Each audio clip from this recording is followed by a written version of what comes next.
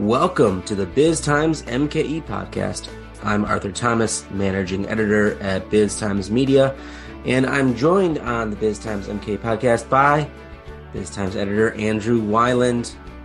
Andrew, are you staying warm? I think is the important question. Well, I'm indoors, so yes, I would say so. I'm trying to avoid going outside right now. Let the dog out, and the man should come back in immediately. And got to hit the road here soon to get to my in-laws for Christmas, so we'll be braving it shortly. But yeah, I think we're more or less ready for Christmas. But boy, it's nasty out there right now. Yeah, absolutely. Yeah, that's it. That cold, it hits different. So, well, we'll get to the our big story of the week kind of right off the bat here. Every year, Andrew puts together a list of the biggest stories of the year and publishes that right before New Year's Eve. That's kind On of New Year's Eve. On New Year's Eve, that's the last one of the Mhm. last posts of the year every year on biztimes.com. So Andrew's working on putting that list together. We don't have the final list, but we've got a preview of sorts for podcast listeners of maybe what are some of the biggest stories of the year and what are maybe some underappreciated big stories of the year. So let's start with the first piece there, Andrew. Biggest stories of the year, in your view, what do you think is going to be kind of tops of the list for 2022? So what jumps to mind right away, I guess, not surprising, I think the RNC, the fact that Milwaukee will host the Republican National Convention in 2024. Like you said, I haven't totally finalized my list, but that sure looks like that's probably going to be at the top of it as the story of the year. And it's really an extraordinary sort of journey to get to this point. I mean, I never thought Milwaukee would host a national political convention. I thought that was something that a city of our size never would do. Didn't feel we could pull it off. Didn't feel we would even be considered. The fact that we were able to get the DNC for 2020, which was a combination of you had a new arena, you had Bucks owners that were politically connected to the Democrats, you had a Democrat National Committee chairman who was from Wisconsin, these things, and Wisconsin being a swing state and the Democrats needing to kind of win Wisconsin and the Midwest back, all these things sort of came together, and Wisconsin got the 2020 DNC, and boy, that was supposed to be the biggest thing, the biggest event in Milwaukee's history, and then it turned out, because of the COVID-19 pandemic, of course, it turned out to be a total bust. A convention that became almost entirely virtual. So basically, no one came. So the huge economic impact, the huge spotlight of the nation and the world that we were expected to get from hosting that event didn't happen. And it was just so extraordinarily disappointing. I was like, what a missed opportunity.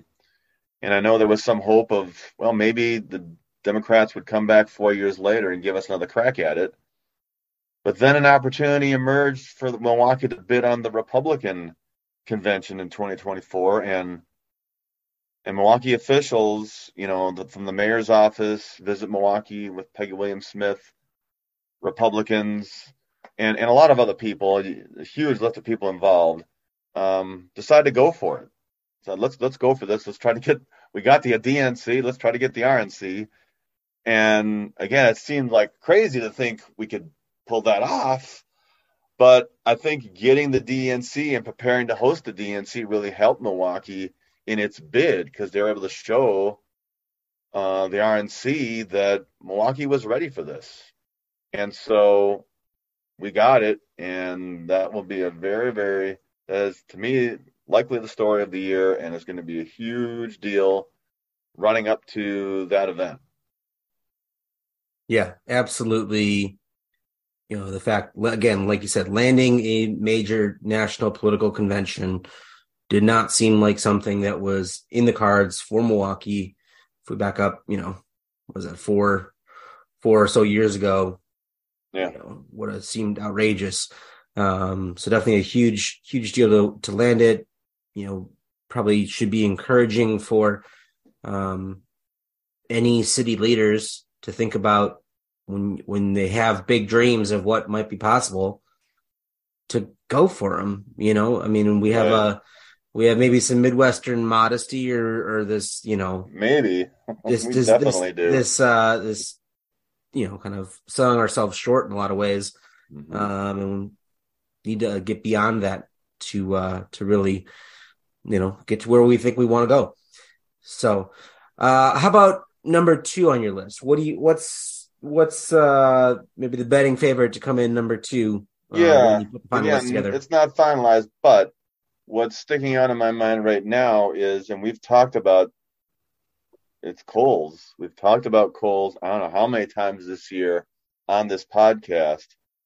Kohl's was a huge story this year on a number of ways. Going back a year or more of a fight with activist investors, dissatisfied with the company's performance, dissatisfied with the stock price, trying to, them fighting with the company's leadership over, well, let's get some new faces on the board. Let's change the board. Let's change the direction of the company.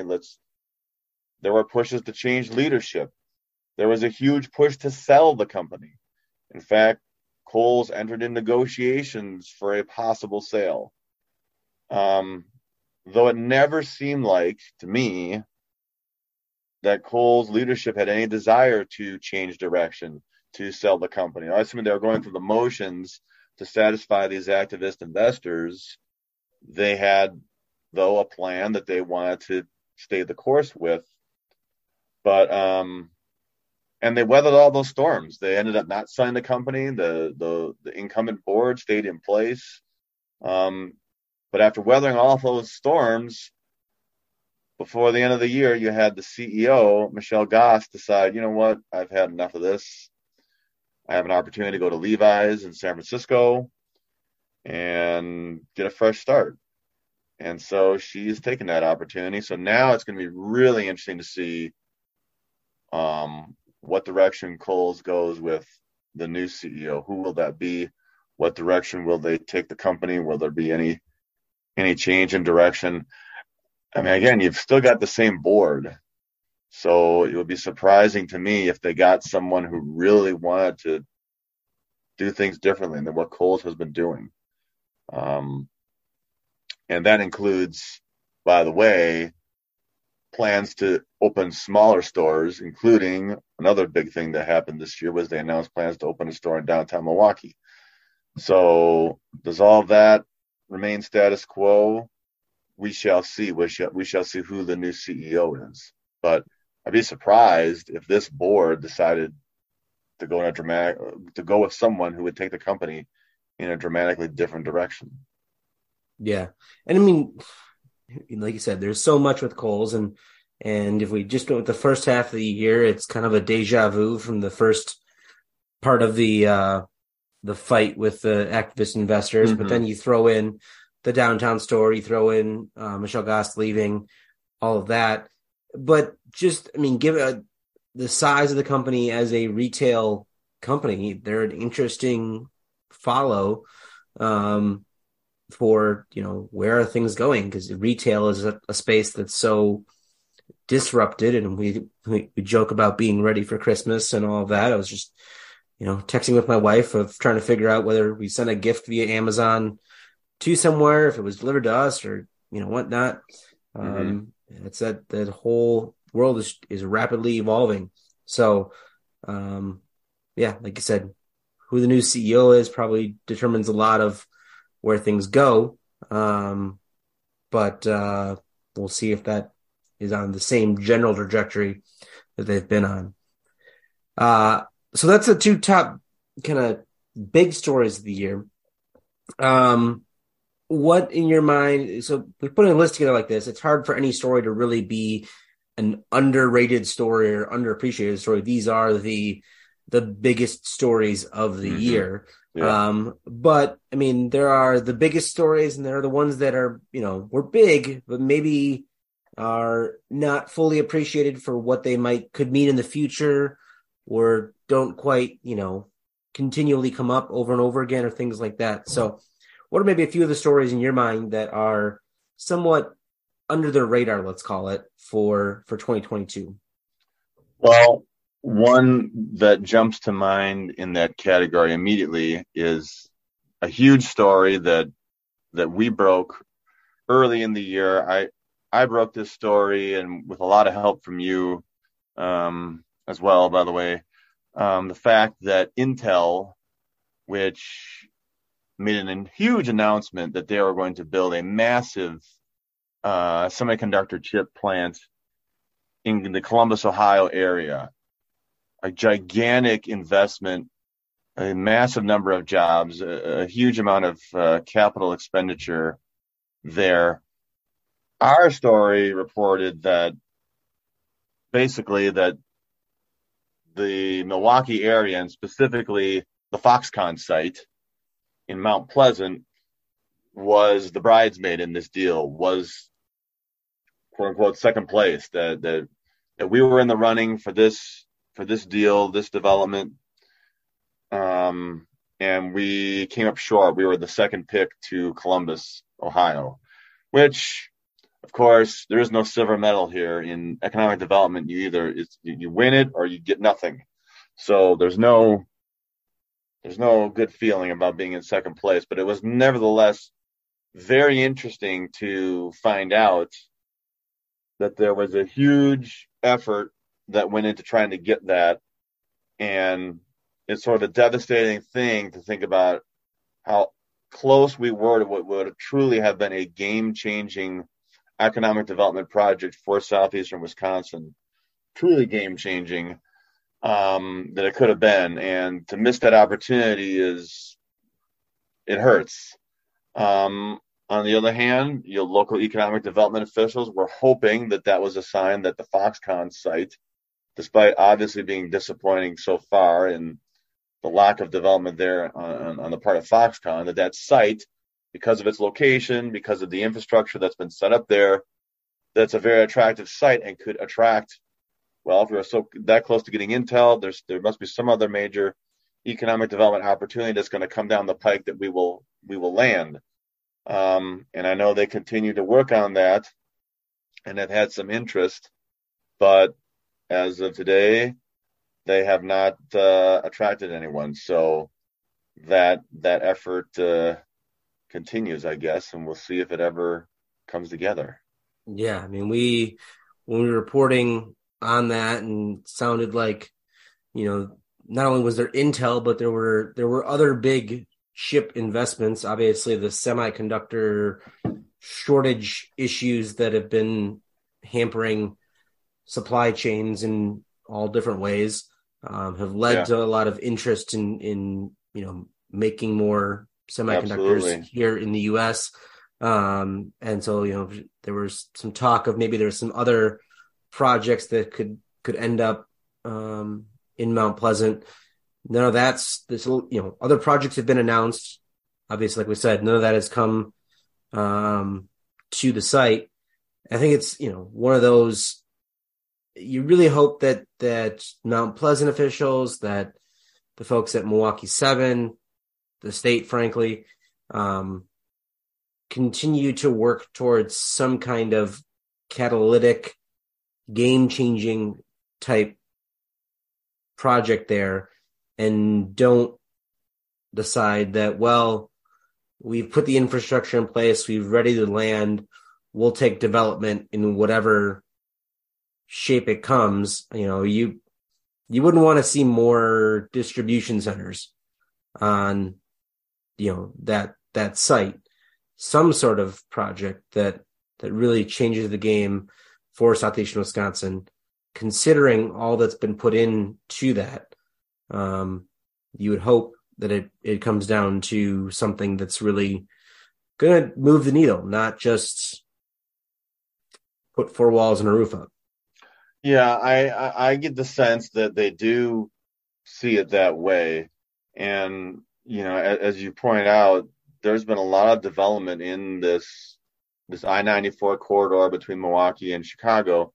And it's been predominantly, you know, um, warehouse distribution type facilities, which are fine, but aren't by any means, economic game changers. It creates some tax base.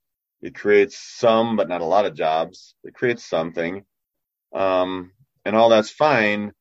But, like you say, everything that's been done, um, acquiring all this land, putting in infrastructure, forcing people to move, using eminent domain to get people to have to move out of that site to create it. I mean, that's a lot that's gone into this. And if the payoff isn't significant, it's not going to have been worth it. And there are so many places, there's no shortage of sites still to put up more distribution centers, and that will continue to occur in that corridor and elsewhere, and that's all good. But this is an opportunity for something really big, and I think it's a site. One of the things that was told to me when we reported this project on this situation was this site gave economic development officials something they had never had before locally, a site that they could pitch to a company, a huge shovel ready site like this, massive size, the infrastructure's in place, like everything's ready. That was something they never had before. So now that they have it, they need to it's kind of the ticket they have to try to bid on these big economic development projects, and they need to keep swinging. They need to keep swinging until they hit one. Yeah, absolutely. How about other under the radar stories for you in 2022? Well, another one that's not nearly as under the radar, but kind of similar area, back to that I-94 corridor between Milwaukee and Chicago. Well, let's talk about the Kenosha Casino project that's resurfaced. And this was a story that when it first came out, there was a lot of attention to it. But then it sort of got quiet again. But of course, it's a sort of another long running saga where you had the Menominee tribe years ago trying to build a off reservation casino, getting approval. There's a lengthy approval, very lengthy approval process to do that, to get a site that the federal government has to approve. Years ago, they were trying to get the former Dairyland Greyhound Park site in Kenosha to be something that they could turn into a casino and entertainment complex, hotel and entertainment complex and retail and all that. They had partnered with Hard Rock International, as in Hard Rock cafes, Hard Rock hotels, which is owned by another tribe, the Seminole tribe. And they had gone through every step of the process to get that done until then Governor Scott Walker rejected it. To get a casino approved on an off-reservation site, not only do you need the federal government's approval, but you need the state's governor to approve it. And at that time, Walker decided no, he didn't want to approve it. That he said he had serious concerns about the state's existing compacts, particularly with the Potawatomi, that gave Potawatomi exclusivity to the southeastern Wisconsin area, and felt that there would be big legal trouble and that it would open up problems with the state's deal with the Potawatomi. So, now here we are years later, we have a new governor, we have a different governor. We just got through, he managed to get reelected, and now the Menominee is trying again in Kenosha, again partnering with Hard Rock, but this is a different site now along the west side of I-94. And since then, there have been some changes to the state's deals with other tribes, or I guess the Potawatomi specifically, that gives it some more flexibility, or at least there was a legal opinion that said the state would not be in the same amount of legal concern if it approved a casino in Kenosha. So, the Potawatomi still opposes that. The Potawatomi still sees it differently. But that's sort of the landscape that now is out there. So you have a potentially huge economic development project in Kenosha.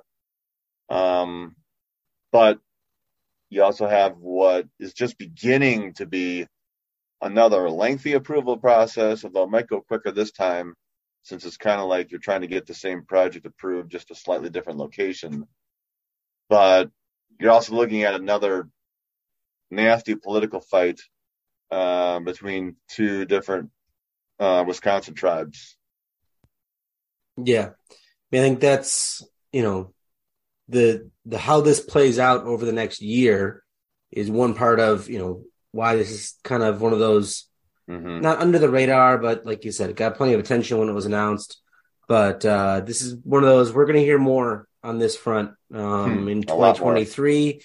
And, if it comes to pass, I think it's a really interesting thing for just kind of a different type of development taking place in that I-94 corridor as the Chicago region and Milwaukee region kind of grow closer together and that area fills in. In some ways, it's kind of exciting, the prospect of seeing some different kind of development that's taking place right along there.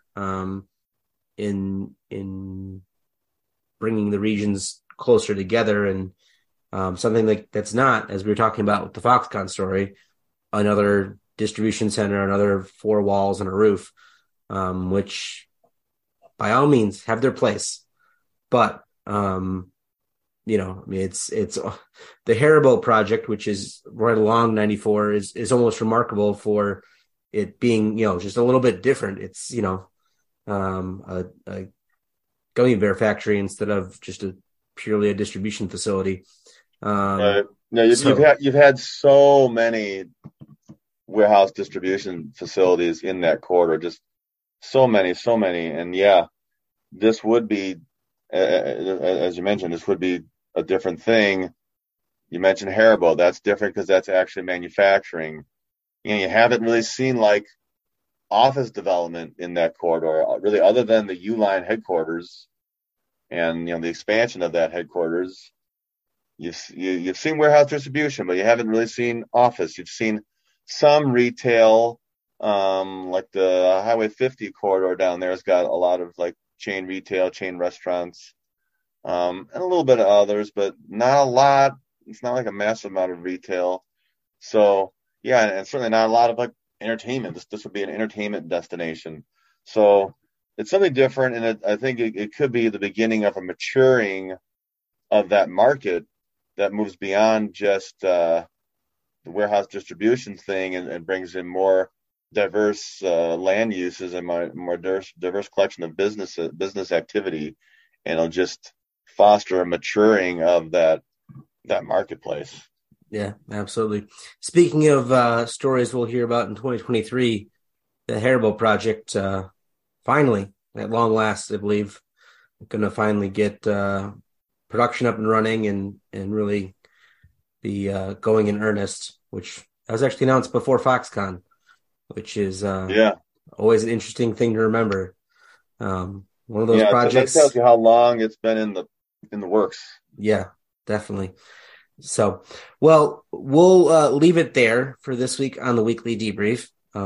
Your full list will be out on, will be New Year's Eve, right? It'll be the 30th, end of next week. Folks can check that out and, see the full list, see if you held to the top 2 you mentioned to start, or maybe change your mind. Who knows? And who knows? We got a whole week left in the year. Right. Who knows Maybe what could happen? Something big is going to happen. That's why I wait. That's why I don't do this list. Some of these people do these lists, and it's like the year isn't quite over with. You don't know. The biggest story of the year might happen on December 29th. Mm-hmm. So I got to wait till the last day to fully report on what are truly the biggest stories of the year. So I wait till the very end. Absolutely. Well, I'll be looking forward to checking it out. I hope everyone else does as well. Until then, safe travels to you as you're heading out to your in-laws, and safe travels to anyone else who's moving around the either Metro Milwaukee or the Midwest or who knows where else. And Merry Christmas to everyone. And we'll talk to you on the weekly debrief in 2023. Absolutely. Merry Christmas, everybody. This is Dan Meyer with Biz Times Media. You've been listening to the Biz Times MKE podcast. For more business news and insights, be sure to go to biztimes.com and subscribe to any of our daily e-newsletters and our magazine, Biz Times Milwaukee.